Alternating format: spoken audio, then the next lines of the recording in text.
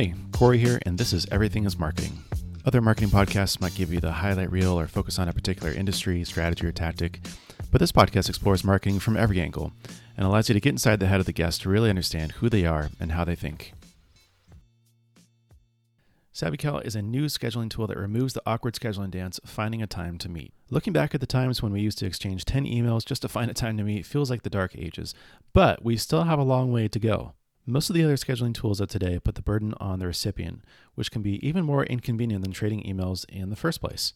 Using a scheduling tool should be just as easy for the recipient as it is for you, the sender, and that's SavvyCal. Create a free account at savvycal.com/EIM and also get your first month of a paid account free by using the code EIM.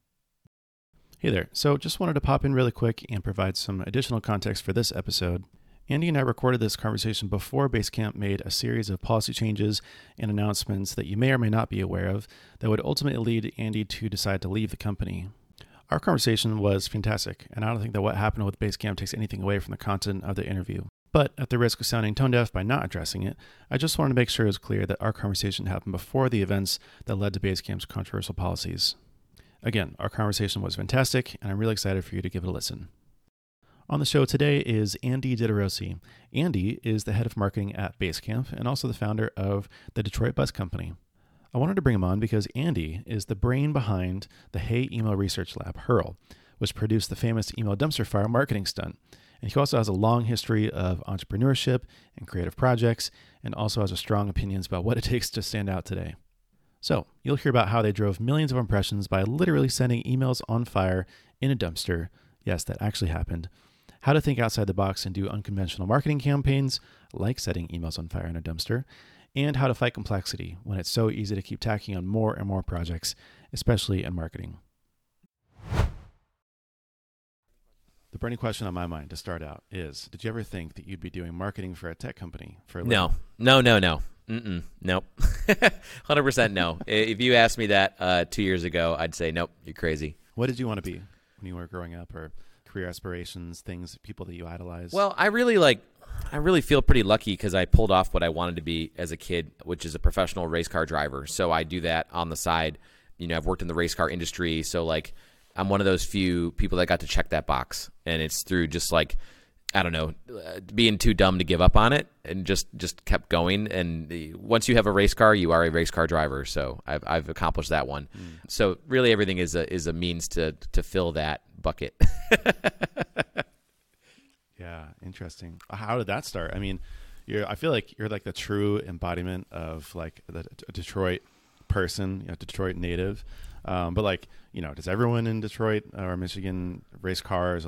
Was it like a family thing, or how did that begin? No, my family really wasn't into that. I mean, we're an automaker family. Like everybody, all the way up has worked in the shops or worked in the office at an automaker. We're definitely a very car and truck family in that way, but nobody really had any interest in race cars or racing or wrenching on stuff. I don't know. I think a little bit of it is going the opposite of the way your parents went. My parents weren't into it, so therefore I really am.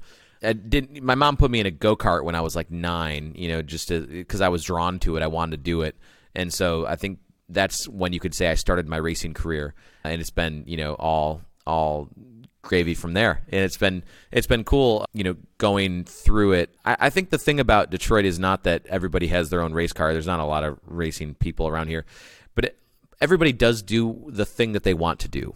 When your cost of living is low enough, and you have, a city this interesting, you get to follow that passion. You get to follow that art project or film you want to make or farm you want to build. You get to be a real participant here versus in other cities, you're just struggling for to survive, to pay that rent each month. So I think Detroit is a perfect space to follow whatever your thing is. Yeah, I love that. Speaking as someone who comes from a high cost of living area, I can see that being true, just because to buy a house here is basically you have to be a millionaire or become a millionaire through buying a house, and it's difficult. There's a lot of different creative lanes. It's obviously we have the beach, we have the mountains, it's sort of 30 minutes away from each other, but it's definitely a work culture. It's a white collar and blue collar culture here. Yeah, the obviously other areas have really nice stuff. What I like about Michigan is that we're at 600 feet worth of above sea level too, And so, we're climate change resistant. Like, I think you'll see, especially with remote work, a lot of people moving to cities like Detroit. And it can be a problem as well because the high earnings really blow up local home and rent prices. As people move, like Bozeman has been, basically imploded by high net worth people moving in, and that's bogus. That there's no good answer for that except increase housing inventory. So we want Detroit to thrive, but we also don't want it to be overrun. It's a delicate balance. Right. Yeah, absolutely. Speaking of creative endeavors and different projects, I managed to find a slew of your own creative endeavors and projects. I mean, there's Tesla Rally Car, Play Freebird, Hoonigan Racing, Paper Street, Motopal, Thunderdrome, Building Mixer, the Detroit Bus Company, Arsenal of Clean, Ride for a Ride. There's like 1,000,001. Could you give like a brief overview and maybe like a timeline of how you got to where you are today? Just so and then we can kind of dive into it. Yeah. You've got a pretty good list going there. And every time I look at how many LLCs I have, I go like, oh shit, like my accountant is not a fan.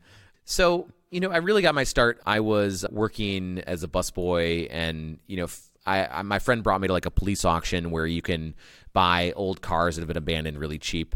And a car came up and they started bidding at $100. And I thought there's just no way. I was like, what was I, 16 at the time? He was 18, so he bought the car for me, like with the paperwork. But the auction was happening, and I put my hand up to win a car. I think it was $125. It was Cutlass Supreme, and I cleaned it up. I replaced the battery. I didn't know anything about working on cars, but I had friends to ask, and I sold it for $1,200. And it blew my mind because at that point I'd been making $4.35 an hour before taxes as a busboy, and so you realize all of a sudden you've got this lever that it's about ingenuity and it's about opportunity versus like time at the crank. And because I was never going to make that kind of money bussing tables, it would take an eon, And so that was my first taste of like, holy crap, like this is a totally different way to live a life. Before that, I had done, I'd done what everybody does, the plowing driveways and mowing lawns, and I had a pretty sophisticated lemonade stand as a kid. Like, I was interested in cracking that nut. I didn't call it entrepreneurship. I didn't even think of myself as like a business owner. I just, liked doing those kinds of things. I was drawn to it. I don't know where like that inspiration came from as like a really small kid. I'm not sure. But, I flipped the car. I did a couple more, got into like, there's only so many you can do before you're an auto dealer, and didn't want to do that. And so I got into making cars faster. I started a little performance shop, which was a terrible business financially. I still have all these unpaid bills like in a big box from, utility bills we didn't pay and stuff like that.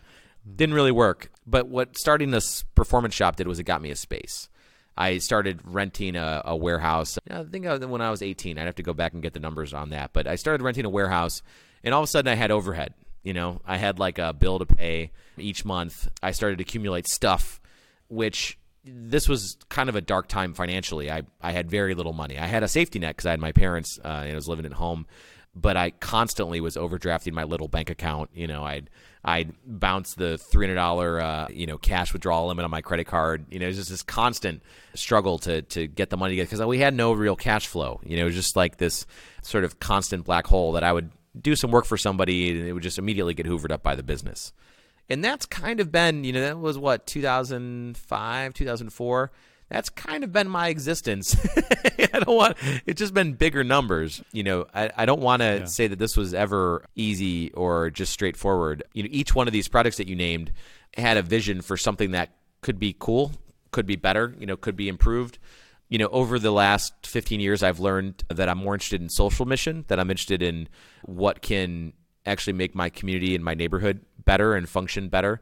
And so a lot of the earlier projects were focused on like racing and fun and stuff like that. Now we're still doing fun things, but more like the Detroit Bus Company and Arsenal of Clean are social benefit companies. And I found ways of making slightly more money and wasting slightly less money. I'm not saying it's fruitful by any means. Working a job absolutely provides more net profit at the end of the day. But there's something about entrepreneurship that I'll never put down.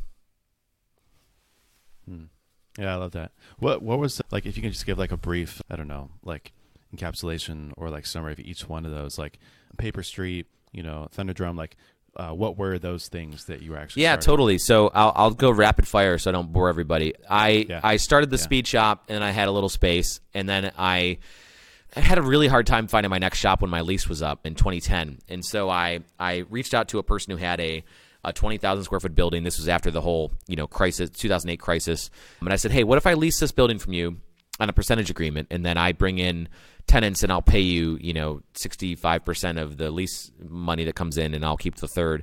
I didn't really consider utility cost, and so I totally lost money on that. But that was called Paper Street. So Paper Street was a small business and art incubator, really before those were like a thing. And so it didn't have all the structure. It wasn't like Techstars or something. It was just a big building that people had small spaces in. So we did that, and that offered me more space. I had 20,000 feet that I can do, things in. So filled it up with tenants through Craigslist, zero cost of promotion. There was a big demand for office and industrial space for small, organizations at this time. And then 2011, I started Building Minder, which was like property management and like asset liquidation. There was a lot of companies that were still selling a lot of equipment, so we helped them sell equipment.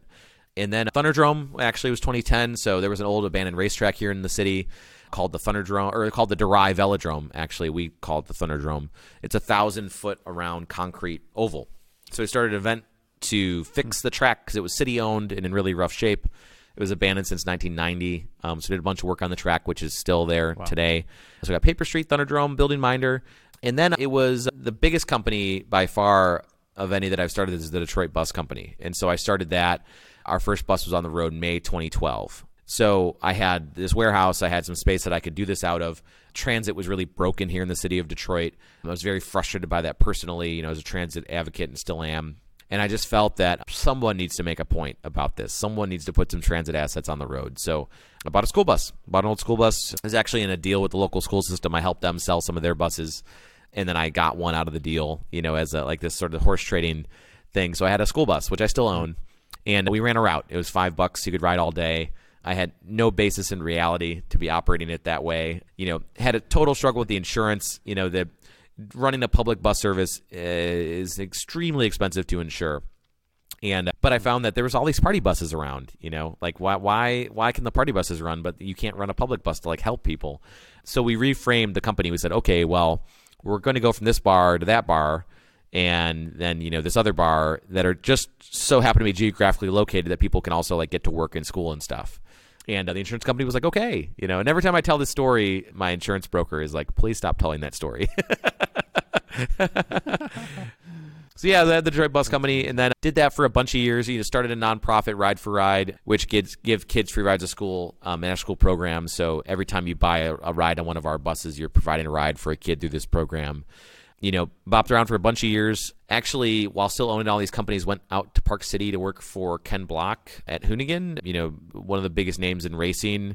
Ran all of their digital stuff, filmed things, shot stuff, wrote 5 Instagram posts a day, 7 days a week, that kind of thing. Made a few multi-million view videos, which is a lot of fun. Decided that wasn't for me. Left there, came back to Detroit, and was just going to run my bus company. And then Jason Fried, the CEO of Basecamp, reached out and said, hey, we're looking for a head of marketing. Maybe you know someone. And I was like, I don't really know anyone that I'd recommend. But I was like, but I love Basecamp. Like I've been reading the books. I follow all the content. Like I, loved it for years. I've been friends with Jason, and I was like, I'll write an application. I wrote an application like kind of last minute, and I got through the first round. I was like, oh, this is an anomaly. Like there's no way I'm going to make it to the main show. So then they had the second round, which is like a work piece that you do like a small project. So I did that, and I made it kind of weird, like I was like, I think a lot of companies want to market, using this and that, CPC, ads and clicky this and clicky that. But I think Basecamp needs something different. I don't think Basecamp can't do that kind of stuff. So I thought, well, they're going to hate this proposal. And so therefore, like this is over, and I'll just, keep doing my buses. And I got the job. A big spoiler, I'm here. So that's sort of my winding path through starting these small companies and projects. The bus company is still around. I'm actually in this building right now that, for your listeners, is a really rough old warehouse with boards over the windows, but I just bought this place to be our new depot. And I work out of here every day, and I work as the head of marketing for Basecamp and Hey.com, and I don't think there's a lot to replicate about my path except for just following whatever you're interested in that moment. It's worked for me. Your results may vary. How's that? Was that a good summary? Yeah, absolutely. Good. Oh, perfect. Good. Rapid boom, fire. Boom. Yeah. If I can, I want to zoom in on one of those things because the question on my mind when I hear like all these different, projects and these really creative endeavors is, of course, they're like these grand ideas and they seem fun. You can sort of like start doing the work, but then actually, how do you find the people for them? You buy a bus, you start a bus route. How do you get people to hop on and like get the word out? Even for things like, Ride for Rides, starting a nonprofit, like connecting kids with free rides, like what is the distribution and the marketing for these types of kind of, off the wall, these different types of projects that are very locally based. Yeah, especially. yeah. You'd think being the head of marketing that I'd have some sophisticated answer to that, and because we're, you've probably got a marketing audience. I can speak in these terms. That when I launched the bus company, I had the happy accident that Facebook organic was really wild right then. If I had tried to, now this is funny being the head of marketing Basecamp where we don't use any Facebook, we don't use Instagram, we don't use any Facebook products. I think Facebook was, far less problematic back then, and who knows, what could have changed. But Facebook organic was so wild, so that whenever I said, hey, I'm starting a bus loop or whatever, our impressions would be off the charts for zero paid, and so we got off to this huge audience. I think we're tracking like 50,000 people on Facebook, and that's a local audience too. Facebook, for all of its issues, is the best local marketing tool for social. Twitter, you get nothing local, nothing. Instagram used to be better. You can get a fan base together, but Facebook really is like 35, 40 to 65. I'd say like people who are looking to connect with local stuff, talk to their friends. Like it's the perfect environment to grow a social thing. Social meaning like you go out and do it with your buddies, thing like the bus company, So we just talked a lot. Yeah. We talked a lot on Facebook, and then we added Instagram, did that too, started an email list, which our frequency is horrible. Like some years I might send one or two emails. I'm like always terrified of the unsubscribes.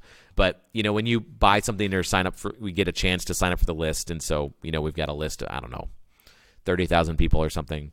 But this has been like a very slow growth. This is the slowest growth story ever. I mean, it's been 10 years. Every year we get a little higher in SEO for like renting a bus in Detroit. We, have a reputation for doing good tours and social engagement work. And so it's this very, very slow snowball of, reputation. It's companies have been around 80, 90 years, like that's how they work too. The old-timey key shop, down the street doesn't have some sophisticated marketing. Hitting somebody with a drip campaign who is trying to be a fan of a little bus company is not going to benefit you. More tools is not better. Right. When it comes to a small company or a company that's trying to be very human-centric. Those tools put you further away from your audience and your people, Yeah, absolutely. So diving into Basecamp a little bit, when you first started, how did you approach the marketing strategy? You mentioned like when you're in the application process and sort of like the work project, like you wanted to keep it a little bit weird, it's a little bit unconventional. So how did you first approach it? And I'm also curious, like how did it change over time with the types of projects and campaigns and just like the things that you actually tackled for marketing? That's the funniest thing of all of it is because like I had this sort of off the wall application with these crazy ideas. And then, when I started, Jason, the CEO, and I had a lot of calls and a lot of, wild ideas and all this. But then the actual work that hit the road, like the money that got spent, the creative that got made, the things was actually quite pedestrian. And, it was ads, networks that we believed in, Dribbble and buy-sell ads, which is Carbon, some newsletters and podcasts and stuff, all great outlets, like stuff that we believed in, but the result wasn't there. And we found it really hard to write these ads. It was just like what are we going to say to people to really get across to them that Basecamp is a different kind of a tool than what they're used to, with, other, let's say, Asana and Monday, how are we, right. What words could we possibly say to them in 120 characters that's going to get them to take another look at this thing that has a very high switching cost, But still we tried. And it shows you how magnetic the pedestrian stuff is, what the sort of classic marketing stuff looks like. You go towards what you think is going to be a sure bet, but you learn quickly there are no sure bets because as everyone else is trying to do the same thing, the cost of these impressions is just getting priced through the roof. You're always going to have it priced just beyond your reach to have it be effective if you're in the same marketplace with everybody else. So we did that for a year, and we did not get a lot of results. It was not. We got some results. We launched Hey, which went well. We switched all our effort onto Hey, the email service. As far as marketing goes, we dug in on that. Who knows how many actual results we got via this paid marketing versus our organic or word of mouth stuff. But it didn't feel fun. It didn't feel exciting. It didn't feel innovative. It didn't have all of those things that we really appreciate in projects. So one year we took a radical turn, which you might be building up to, is we decided to stop all of that paid advertisement and acquisition and everything, and launched what we call HURL, the Hey Email Research Labs. That's where we are. That's what we are today. I just came from the lab, covered in dirt and dust, building the next thing, which I will tell you nothing about, which launches early May.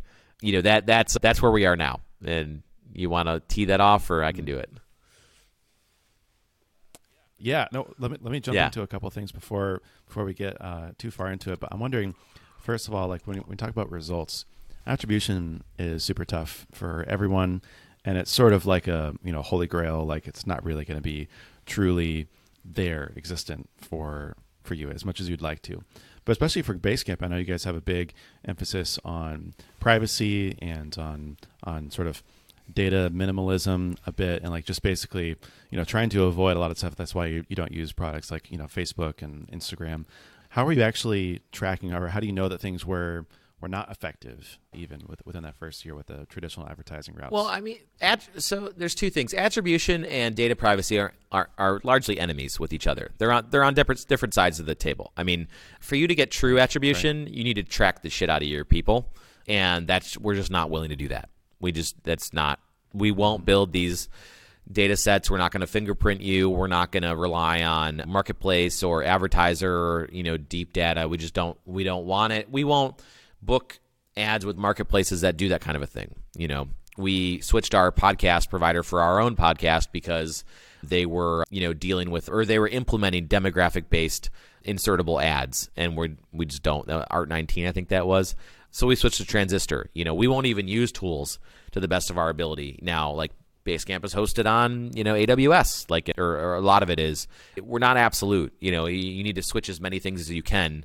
We're going to get off big tech as much as we can, but nobody's perfect, right? Like we're switching these things at the best rate that we can find without tipping over the whole apple cart.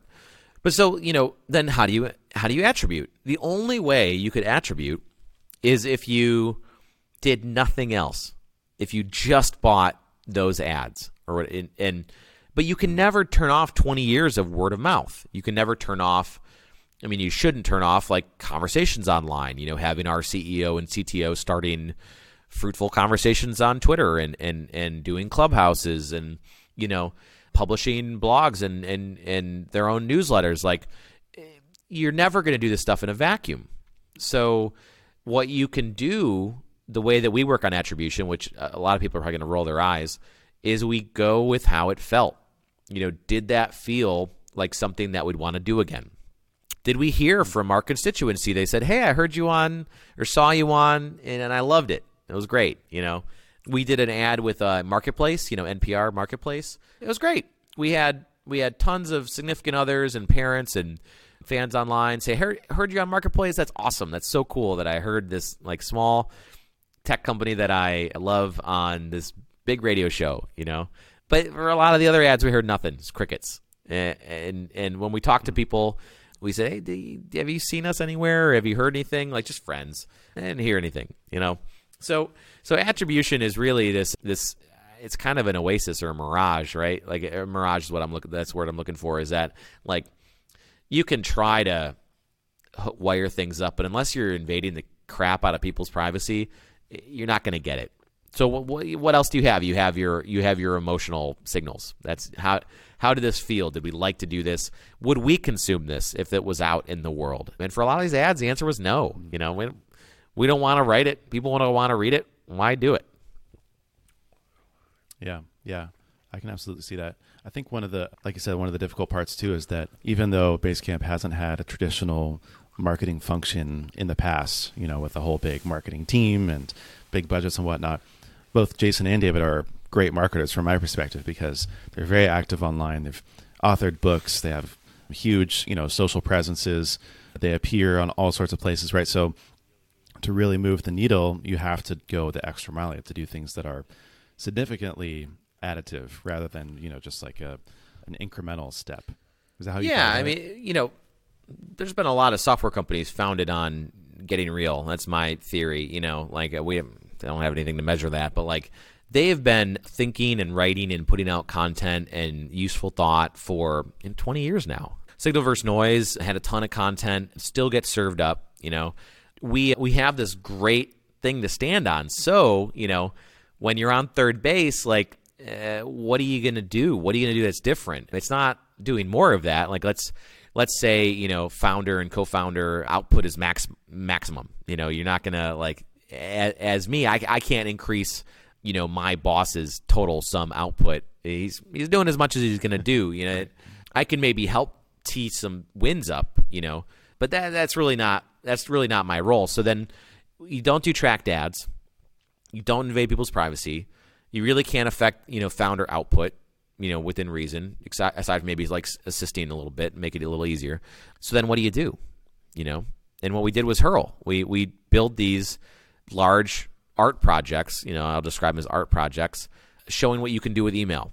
And our first one was the dumpster fire, which, was a contentious one that got a lot of clicks, got a lot of traffic, but it's not why we did it. We did it because we wanted to build an interesting thing, a bit of a gift to, our fans to say look, here's a weird thing that we might not make a single extra dollar because it actually probably just costs us money, but we're done putting this money into ads. So let's put it in this cool art object.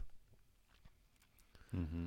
Yeah. I mean, the dumpster fire was one of my favorite sort of stunts of all time. I remember giving I think it was Justin Jackson, maybe he had sort of gotten a sneak peek and was maybe talking about it on his podcast after talking to Jason or something. And then I saw it and I was just like, what? This is crazy. For anyone who isn't familiar, could you just give the one-liner, what is the email? Yeah, totally. So, we were looking for this project, and one that I had pitched was, hey, what if there was a dumpster fire controlled by, email? You could email it fire, and it would light up with this flame because 2020 is a dumpster fire. Everybody joked and said that it was really part of the common lexicon then.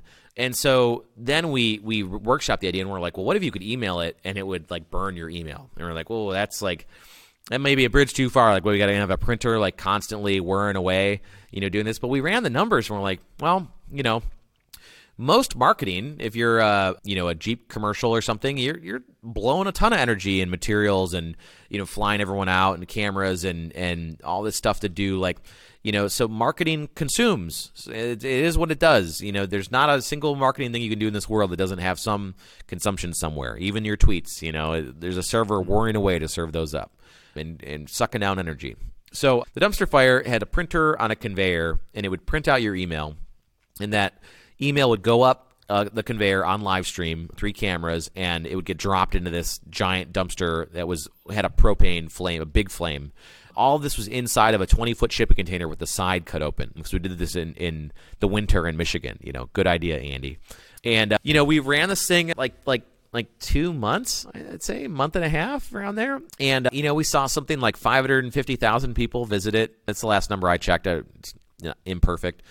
We had 48,000 submissions to the inbox, and I think we burned 13,000 of those. It would do one every minute and a half, and we ran it 12 hours a day. So there's only so many you can do. We were always getting more in than we could ever process.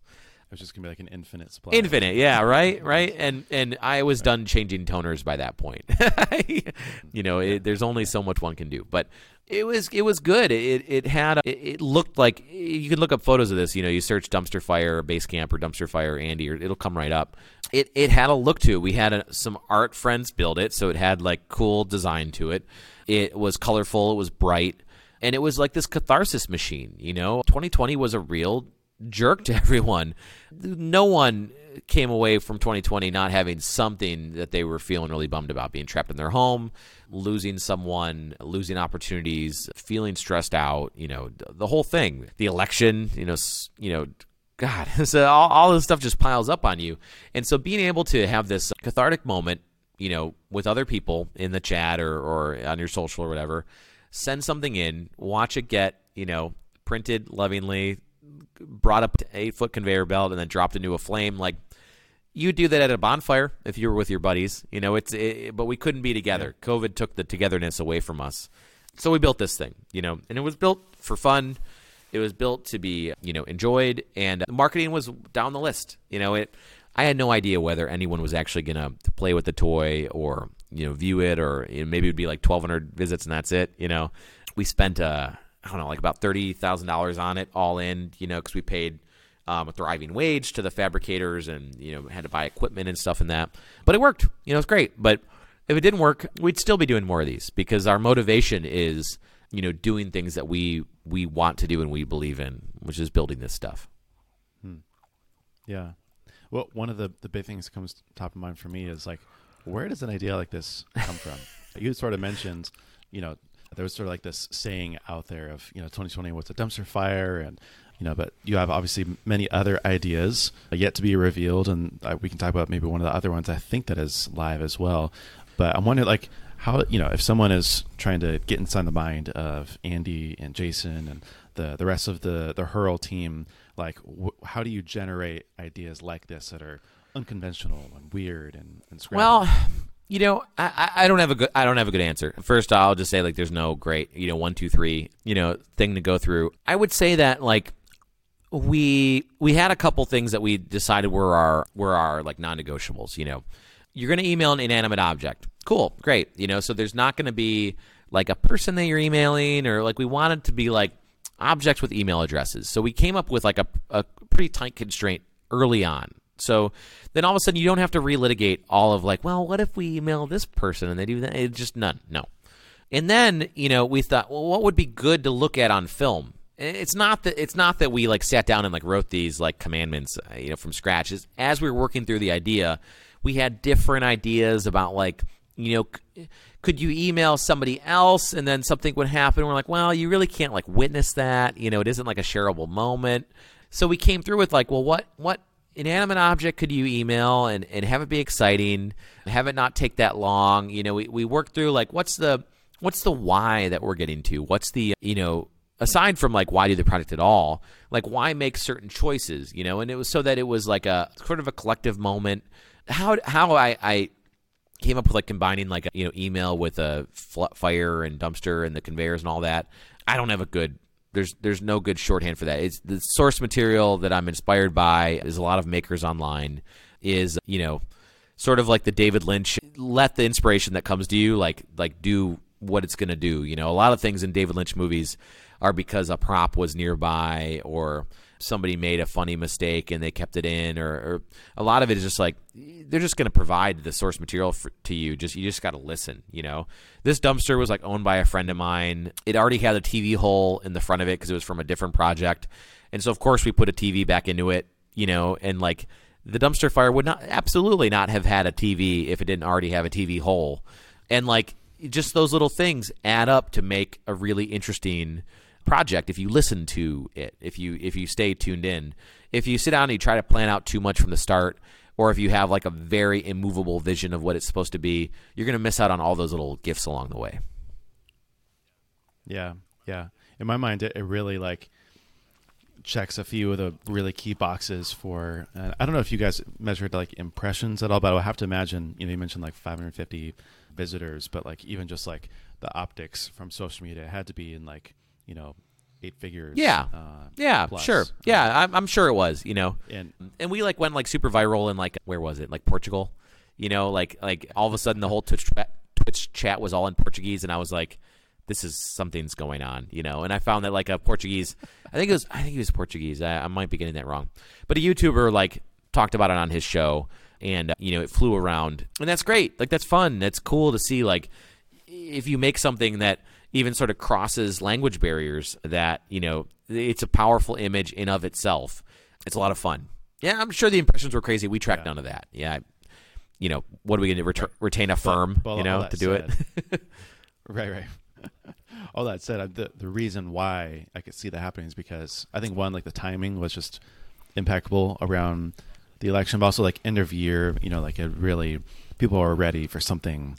It felt like, it's like a release of energy of some sort. And then there's also kind of like tapping into, striking a nerve with the zeitgeist of, 2020 is a dumpster fire, COVID, like tying it back to these big themes and sort of like things that are going on worldwide. But it's also just incredibly novel and weird, right? It's like, who would have, and people love that, right? It's you scroll by, like I have a tweet here and I'll link to it in the show notes, but you start scrolling past this image and you're just like, you have to stop.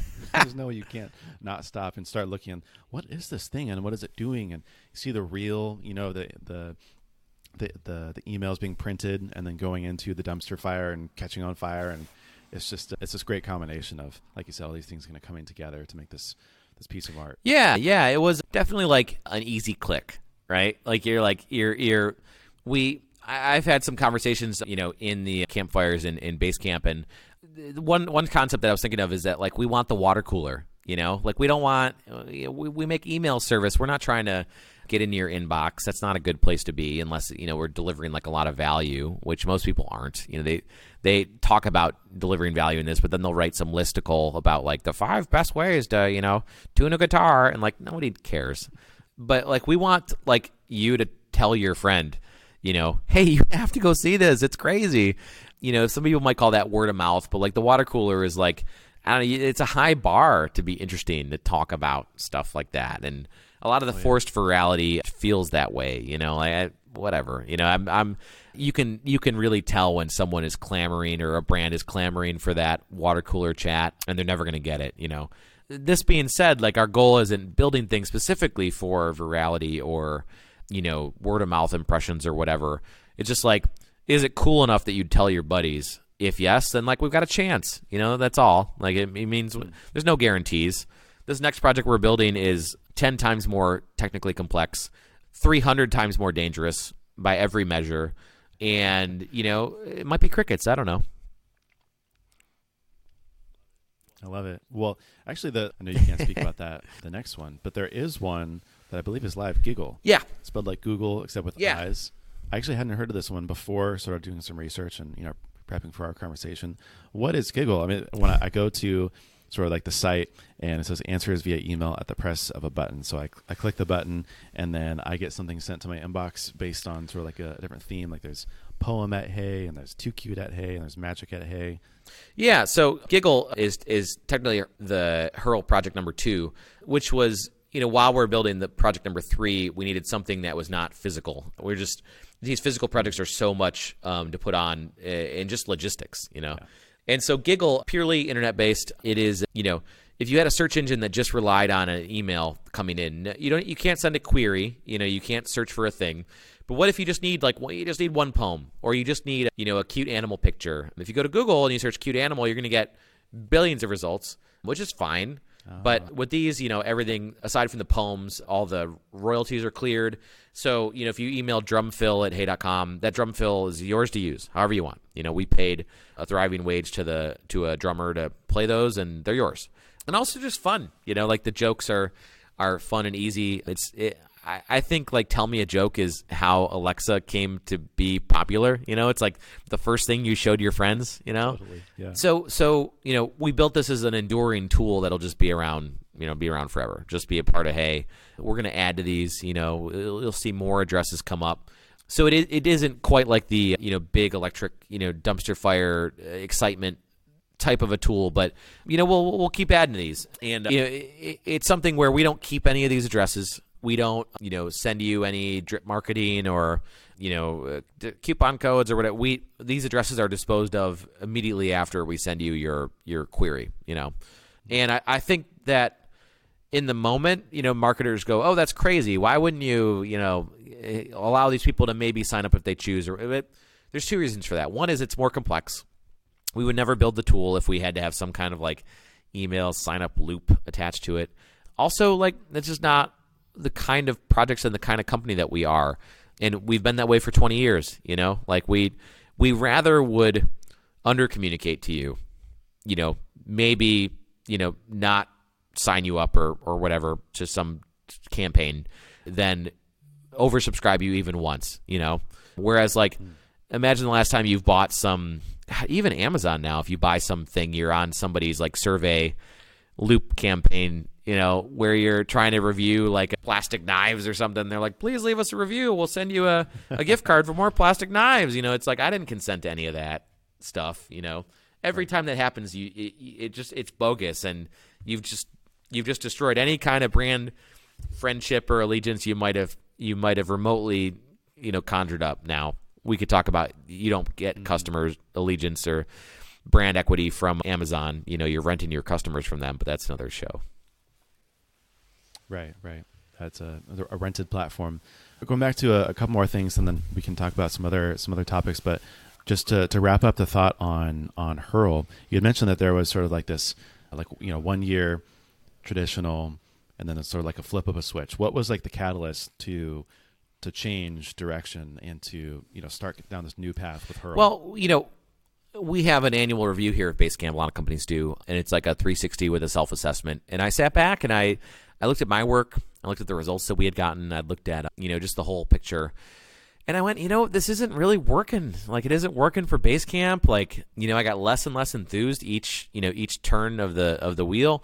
And so I was just being totally honest with Jason. And, you know, during our review, I said, like, this isn't working. And, like, I don't think we should keep doing this, you know? And it's weird for an employee to, you know, come to his boss and say, like, I'm not succeeding because I don't like what we're putting out. You know, I think most people maybe would put that onus back on their leadership, but, like, we're managers of one here, you know? So if I was hiring me, there wasn't a lot that was going to change. You know, would we do that year again? Would we, you know, sign up for an exact, you know, year again of spending, you know, 7 figures or 6 figures, not 6 figures on these types of ads and partnerships and stuff? And the answer is absolutely not. You know, like, we wouldn't do that again. So, you know, it was a little bit like I was, you know, considering leaving under good terms. Like, very, you know, I love the team, love, you know, the founders. Like, Jason's an excellent dude, but I just didn't want to go through the same year again, not having us celebrate what we were making.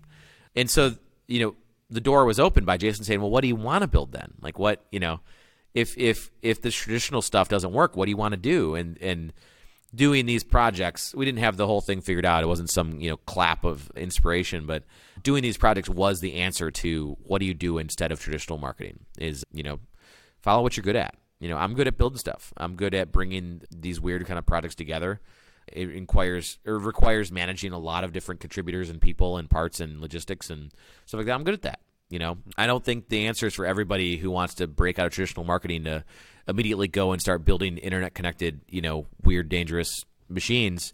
I think there's a more abstract version of that where you should build the kind of stuff and content and projects that nobody else can do. We couldn't walk into an agency and say, hey, can you build us an internet connected dumpster fire in 6 months or 6 weeks rather? We have 6 week cycles, and get that online and, you know, get that in front of 500,000 people.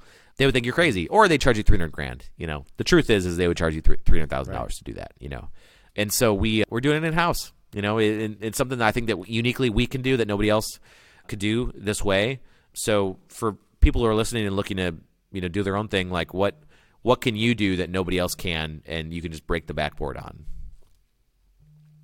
Yeah, I love that. One of the things that really struck me as well was through all this, you launched Hey, which was a completely new product under Basecamp. That's an email service, basically a complete replacement to something like Gmail or Hotmail or Outlook. Personally, I really admired the whole launch strategy, but I don't want to sort of steal the thunder. Like, could you walk through what the launch strategy was for Hey and how you guys were thinking about that even, you know, while the product was still being developed? Well, the truth is that the launch of Hey was almost entirely, you know, Jason and David. A lot of it was that it changed minute to minute, you know, and I'm not even being facetious there. Like, we had, you know, prepped this to launch. COVID hit, so we delayed the launch a bit, not because of how we would sell or not sell. That wasn't part of it. It was for our team, you know. people were dealing with an enormous quantity of stress and anxiety, and it's still, lots of it is still present today. It's not really eased up, but we just wanted to buy some more time for us to totally flip our lives over and get all pandemic set up. I went out and bought 50 pounds of flour or whatever everybody did. So we delayed the launch, but then when we launched it, it was popular. Like, people just like talking about it because it's a bold thing to say. We're gonna rebuild email. We're gonna reinvent email. And then we had some news cycles. We had the App Store stuff, which was a surprise.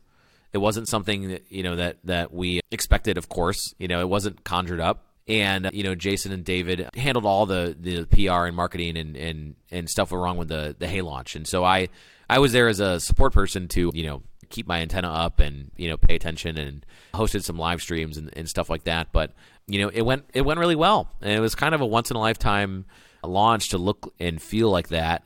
I'm glad the App Store stuff got figured out. I'm glad that we were able to do our work and just get this in front of people, because I think it makes life easier.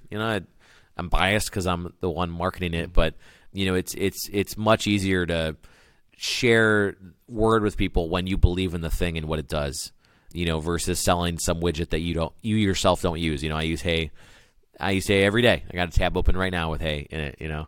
And so we just tell people how it made our lives easier, because we used it at Basecamp a year before we launched it, and it makes it real easy to write the copy then. Yeah, especially when it's so close to your workflow and you have that experience with it as well. One of the things that struck me was the sort of the announcement with the landing page and asking people to email with a sort of like what's your experience been like with email, and like tell us. And there's sort of like this nomenclature and messaging around Hey is our love letter to email. Are you at liberty to share any like numbers about like how many people signed up, like after you launched, how many people sort of like became customers or at least tried the product, just to get a sense of like what success looks like for them? I don't even have, I don't know. We had that as, it was like a Zapier connection to, a list, and then we send out the invite and then we deleted it. We didn't maintain any of those addresses. We didn't, subscribe you to some list. I don't even know what those numbers were. We had the Hey waiting list with the invites, and then we had the, Hey for Work, launch that went out. Now we've got Hey for Domains soon. It's just like, we use the list because it's ready when it's ready, and we want to, let you know just as a convenience so that you're not waiting. But none of those lists have anything connected between them. When a list is done, it's thrown out. And I think it's pretty unique. I really haven't heard or seen that anywhere else. People hold on to these lists like they're gold. But like, just because you signed up for an alert about the launch of one feature or product doesn't mean you've consented to, be alerted for other ones, And we did launch Hey World, which is our newsletter service that comes free with every Hey account. We're seeing a lot of use there and a lot of enjoyment there. And we switched we don't do, MailChimp any longer. We don't do Signal versus Noise, our blog, any longer. We've pivoted entirely to, Jason and David having their own Hey World accounts, other Basecampers having Hey World accounts. And that's the way that we put out long form now, is via these lists. And part of it is because we want to share our new product with people, use the thing that you've built. But the bigger reason is that it's easy. Yeah. It's like Signal versus Noise got a little harder to write for each year. It's been around for so long. What hasn't been said, and the format was really representing like the whole company. Whereas Basecamp doesn't work that way. We don't have, aside from like alerts, we don't have social conversations via the @Basecamp handle or @HeyHey handle. We use real people. Because a brand saying Merry Christmas to you or something is so weird and disingenuous. Whereas a real human can have, conversations and aspirations and complain about stuff. And, that comes from people. It always comes from people. But unless you're the @Stake account, I don't care about your corporate handle. That's the one that you admire. @Stakem is very funny. Yeah. There's a team of smart people there. Yeah, absolutely. Switching gears a little bit, but you had mentioned before that one of the things you were excited about was kind of like what's happening with sort of these movements in pop culture and just around the U.S. and even globally. I'm wondering, what is the GameStop rally, kind of like the meme stock, Wall Street bets kind of phenomenon, taught you about movements and about storytelling and about these things that happen that get communicated and spread across these huge groups of people? Well, I've been saying for years and years, mostly in the purview of crowd investing. I think the Jobs Act really hasn't been realized the way that it could be. Like, there's a lot of energy there because nobody has more money than all of us. Like if we are able to efficiently organize and make something happen, if that's either through like a purposeful movement where people are getting together funds in like a single company or vehicle, or if it's a thing like the GameStop movement, where by law people could not coordinate. It was a very decentralized movement. A lot of it happened on Reddit and the Discord, but other than that, it was coordinated through like headlines and a stock price. I think it was wild. I mean, I was on the edge of my seat through the whole thing, and the Robinhood shutting down trading, was unbelievable, and I expect to see some kind of legislative action or something about that to protect retail investors. But it really upends the whole Wall Street everything to see that enough people can get together to completely change the winds on a trade. And the fact that they were claiming that these retail traders weren't acting rationally, the real word there is that they were acting unpredictably. Because when you can predict what the market's going to do or what traders are going to do, you can make a lot of money as a billionaire. But when people just buy stock and hold it through all of these times when stocks are normally sold by professional traders, the whole lid comes off the thing, And I felt we were a day or two, if Robinhood didn't suspend trading, I felt we were a day or two away from some kind of a huge meltdown. If the squeeze actually, sorry for going so deep in this, I was very passionate about this particular news item. If the squeeze actually happened in the way that it was, mathematically predicted to happen, who knows what the fallout from that would have been. And we're going to see more about this. We're going to see a movie, of course. I follow Keith Gill. Like I think the whole thing is just thrilling because the meta game there that people can get together to change or upend something that we've taken as an immutable is limitless. It is totally limitless. And I don't think the takeaway there is like look for the next meme stock. I think the takeaway there is these systems that you think can't be changed can absolutely be changed with just a couple tweets maybe. And so I think weaponizing that for marketing purposes is actually kind of banal and boring. I think if someone tries to do that for a company, they'll be much maligned. I think there's a bigger social movement there, and maybe we can have all the collective action stuff we've always wanted. Solar panels and flying cars if we just stick together. Right. Yeah, I think the interesting part for me was just thinking about how, like, now we're at a time where we can do this with the sort of democratization of media and access to, for anyone and anyone to be sort of like an influencer, right, or part of a movement, for people to collectively kind of come together and to coordinate and to talk about, hey, here's what we're going to do, or here's what's happening, or here's what we should do on places like Twitter and Reddit and Discord and all these places that didn't exist even 10, 15 years ago. And so it really it makes you start thinking about, well, what's next and what does this really mean, and does this start happening more often, and what are the other ways that this play out, and basically just the interconnectedness that the internet brings us. How does that change the way that we interact with each other and how even society works? Well, the thing here is that coordination tools, networks have been around for a long time now, and internet years have been forever. But mostly those have been increasingly algorithmically driven, where the network really gets to say what people get to share and talk about and do. I think Wall Street Bets sort of broke Reddit in a way in that they were generating and using the comments as their own threads as a way to be destination driven, where they're saying, I want to talk about this specific thing, and so I'm going there. And so they kind of turned the comment section into their own forum. I guess you'd call Reddit a forum in a way, but the way that it serves front page stuff is very algorithmically driven. So if Wall Street Bets didn't have a subreddit, it'd be very hard for them to congeal into this group of doing stuff. And then you had the Discord come out of that. You had a mod base in place that was able to keep the lid on it and keep it sort of organized. I mean, come on, it was Wall Street Bets, it was insane. And there's a lot of really terrible stuff that happens in those forums too. But the coordination there was despite the algorithm. And it didn't happen on Twitter, didn't happen on Facebook, didn't happen on Instagram, didn't happen on any other algorithmically driven thing. So I think as like decentralized markets and as as the crypto space evolves to include more communication tools and more utilities and less store of value. I mean, it's still have store of value, but you'll have more utilities come out of there that are built and driven in a way that people really want. So you're only going to see more of this collective action, but no one's going to be able to guess what it's going to be about, what it's going to be for, where it's going to be. You can't conjure it up. You can't make it. I'm sure people are studying the hell out of it right now to try to. There's tools now to analyze like Reddit sentiment for stock tickers. I think they're looking at the wrong thing. That's a red herring.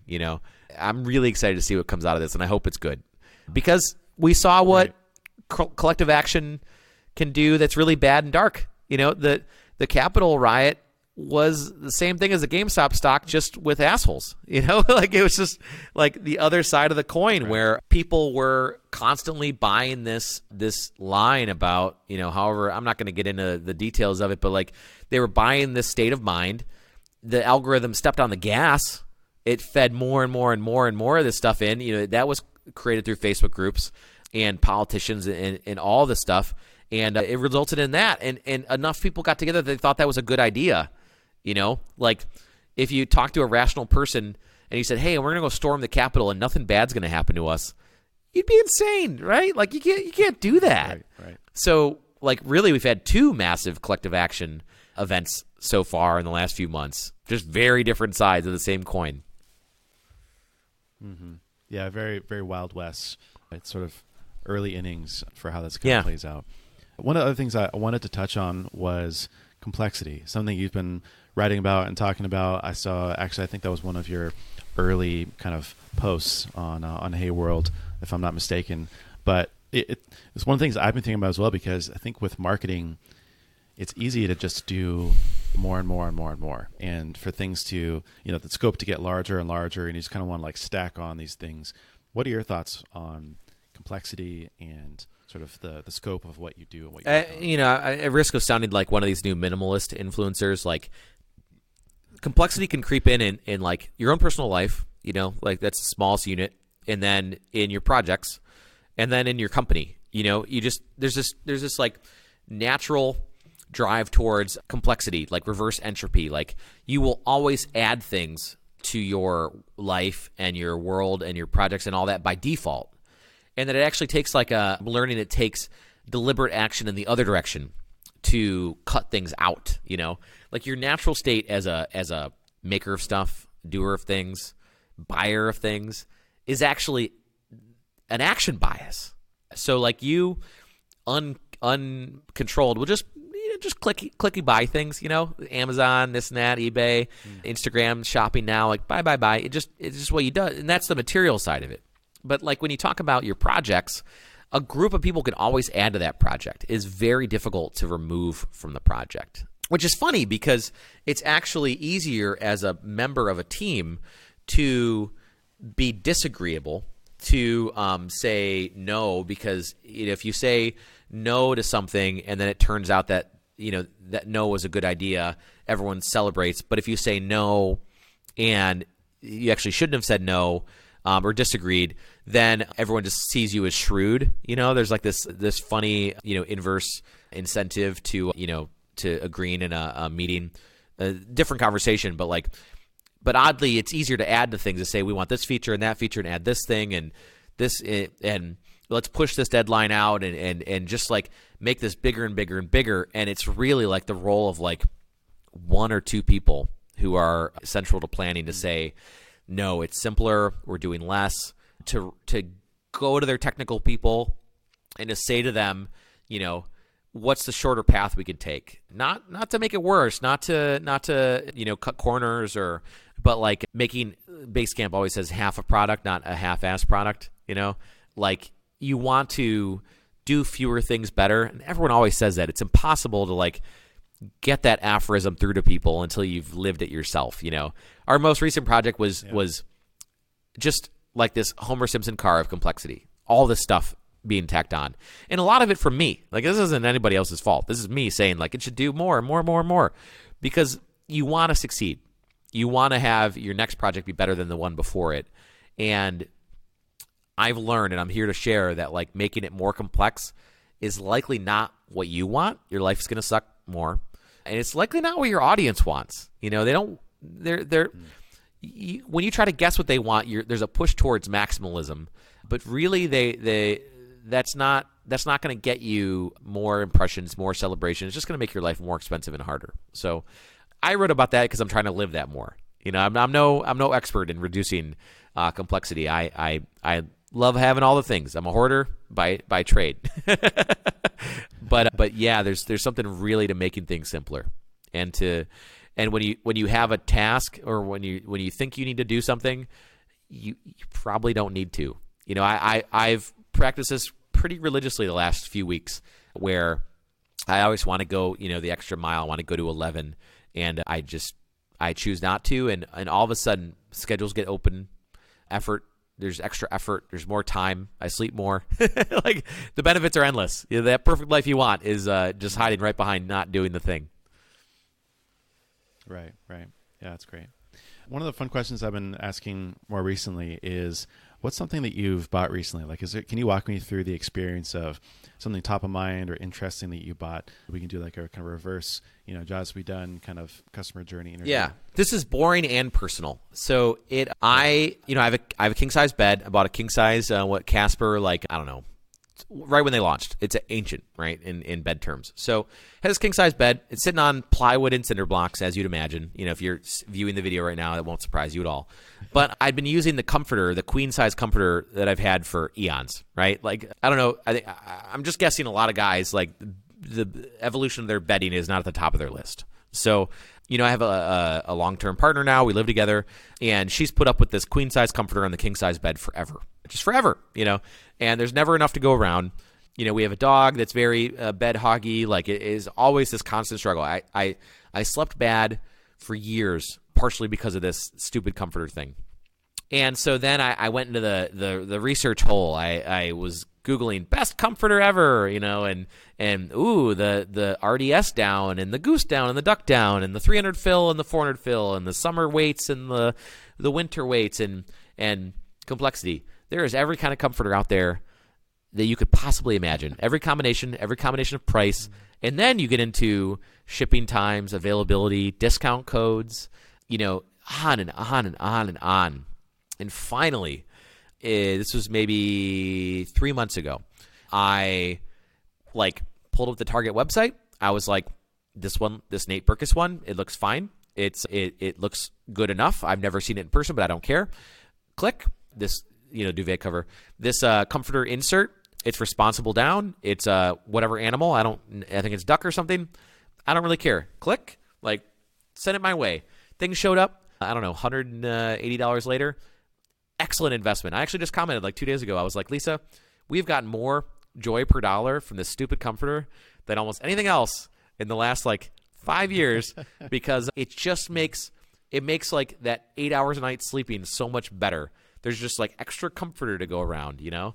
And it's so pedestrian, but the jobs to be done thing there is I probably woke up from another crappy night's sleep.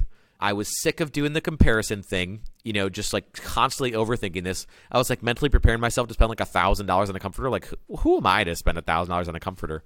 And so I just clicked the button and it was done. You know, it was done and it was over. And I bet you there's a dozen other things in my life that things that just needlessly suck because I'm over analyzing or overthinking it, where I could just pull the trigger and get it done. You know, for your listeners, I'm holding up this giant water bottle right now on the camera. You know, I'd wanted one of these stupid big Hydro Flask, whatever, water bottles forever. This is a knockoff one from Meijer or something, which is a big grocery store chain here. It's called a Takaya. I have no idea what that is, but I just want to check the box of I wanted, what is this, 1.5 liters of water with me at all times? Just click the button. Just be done. Tim Ferriss calls this the choice minimal lifestyle. Just accept 10% more cost and 10% less ideal fit for so much more ease. Just do the thing, you know? On your deathbed, you're not going to worry about what brand of water bottle you had. Stop overthinking it, you know? I'm saying that to myself as much as you. Right. Yeah, we always have to self-talk.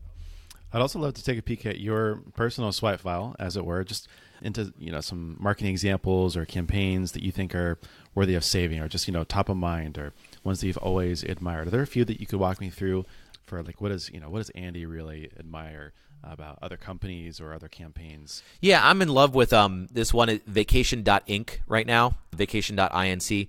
So there's a service called Poolside FM, poolside.fm. And what Poolside FM is like, it's grown. It used to just be like this web player that played these like really chill, sort of like, I don't know, like 80s inspired poolside chill music. And it had this like cool, like, it looked like an old Mac player. And then they added to it. They made it like a desktop computer. They added like a little bit of merch. They have like this video player that plays these sort of like clips that are loosely related. It was just this joyful internet tool, And Poolside was actually very inspiring for building the Hurl website, which works like an old, mainframe server with these closable windows and scrollable things. It was cool. It was fun because I think we all sort of are nostalgic for old internet, right? Like it was a better time, like on like our parents' AOL account, dialing up and swapping files and like doing Napster, and like those are just like. It's probably because I'm 34. It's probably because those were, my happy teenage years where you just mess around the computer from 3 p.m. until 2 in the morning. It's just different. Internet now is a job, So right. Poolside's very wonderful. Vacation.inc is their sunscreen line that they launched, and the launch is just genius. They have 1,000 honorary titles to hand out. Like I think I'm pool bar journalist. Only 1,000. That's it. They're free. You don't have to sign up. Or I think you have to do an SMS thing, but I don't care because like Poolside so far in my life has been this like easy, fun thing. If Poolside wants to send me like a text message, I know it's going to be fun. I know it's going to be probably a little weird.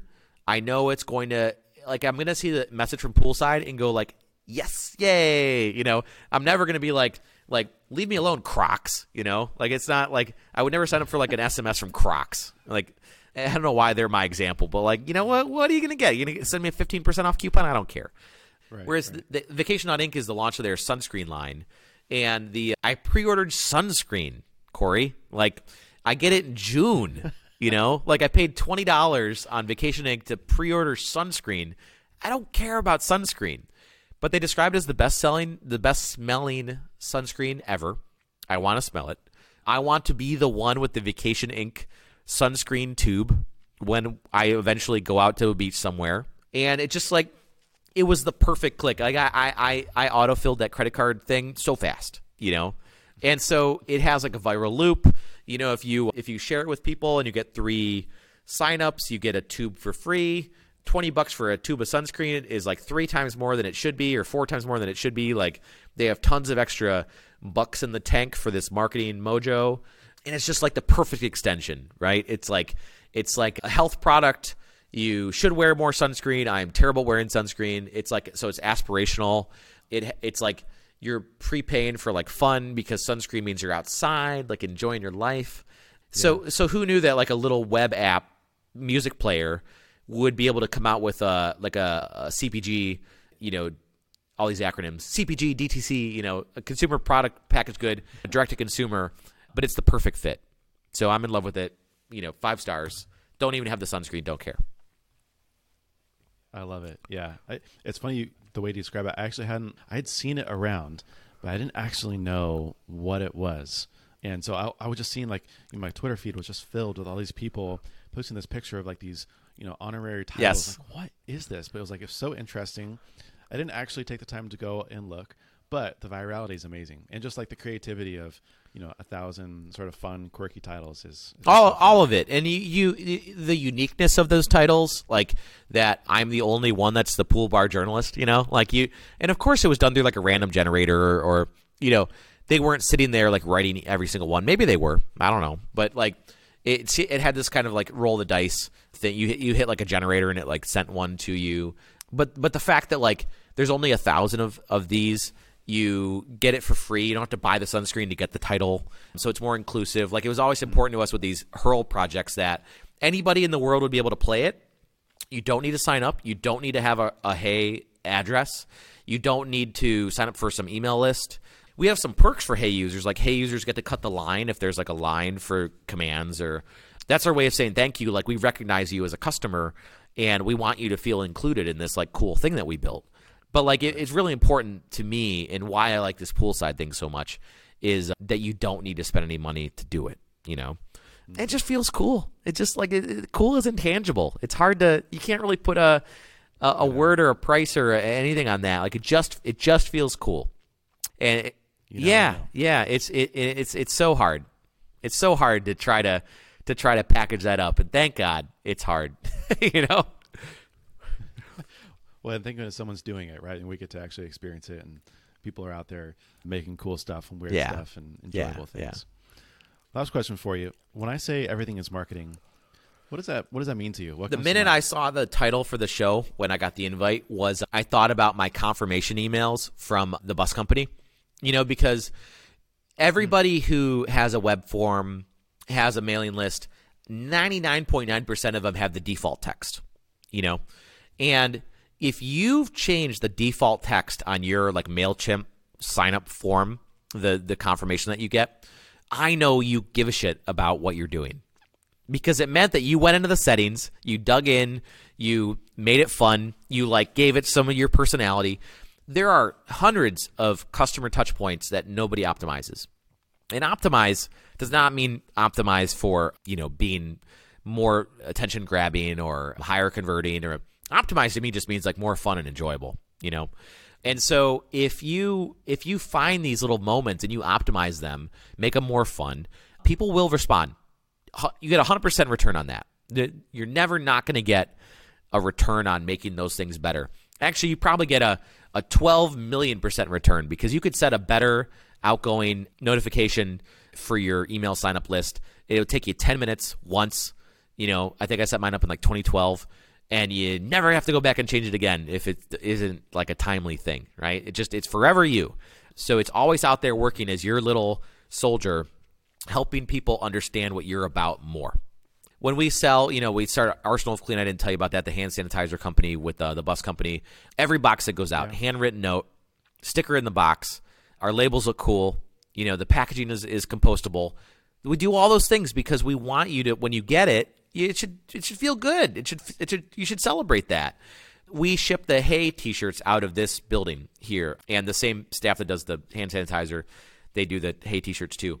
Every Hey t-shirt, 2 stamps on the box, handwritten note with the person's name. It's not just notes that we just write, and it's with the person's name. Stickers in the box, custom Hey craft paper. Because if you're buying a t-shirt for an email service, you are a super fan. You should be celebrated. The shirts are at cost. They're like $13. We ship them anywhere in the world, which like some of these shirts, when we ship them, it's like $50 to ship it. Doesn't matter, because we get to say, if you're a Hey fan and you're ordering a t-shirt from an email service, you're going to wear our logo on your body, and you're going to go through the world celebrating our logo. We should do everything in our power to get that thing to you. Free t-shirts, nobody wants a free t-shirt because the t-shirt quality is crappy. Lots of people click them who actually don't want them. They just like free stuff. I think the perfect way is to sell it at cost, to have the packaging and everything be completely on point and fun, and ship it anywhere in the world, because you should be thanking these people for celebrating you. That's marketing. I love it. Amazing. Well, Andy, thank you so much for coming on, for being transparent, being honest, sharing your thoughts on all these things, giving the inside scoop. And I appreciate you. Yeah, all day, man. I appreciate you, trusting me to take a slot on your show. And any marketers out there, I'm rooting for you. Like it's never been easier, and it's never been harder. So good luck. Thanks again to Andy for coming on the show. And make sure to check out Hey, Basecamp's new email product. In Andy's own words, if you're sick of how a broken email is, try Hey. If you like your email the way it is, don't try Hey. If you've got a question or takeaway you want to share from this episode, you can actually do so in the Swipe Files community. You can chat with guests of the podcast, as well as a bunch of other top-notch marketers. Join a community that will help you do your best work and be prolific. Check it out at swipefiles.com/membership. You can also get my free newsletter, Marketing Weekly. It's a curated digest of the best marketing content in your inbox every Sunday. And finally, check the show notes for all the important links. And if you could do me a quick favor, hit that subscribe button wherever you are and leave a review so more people like yourself can find the show and help me grow the podcast. And with that, I'll see you in the next one.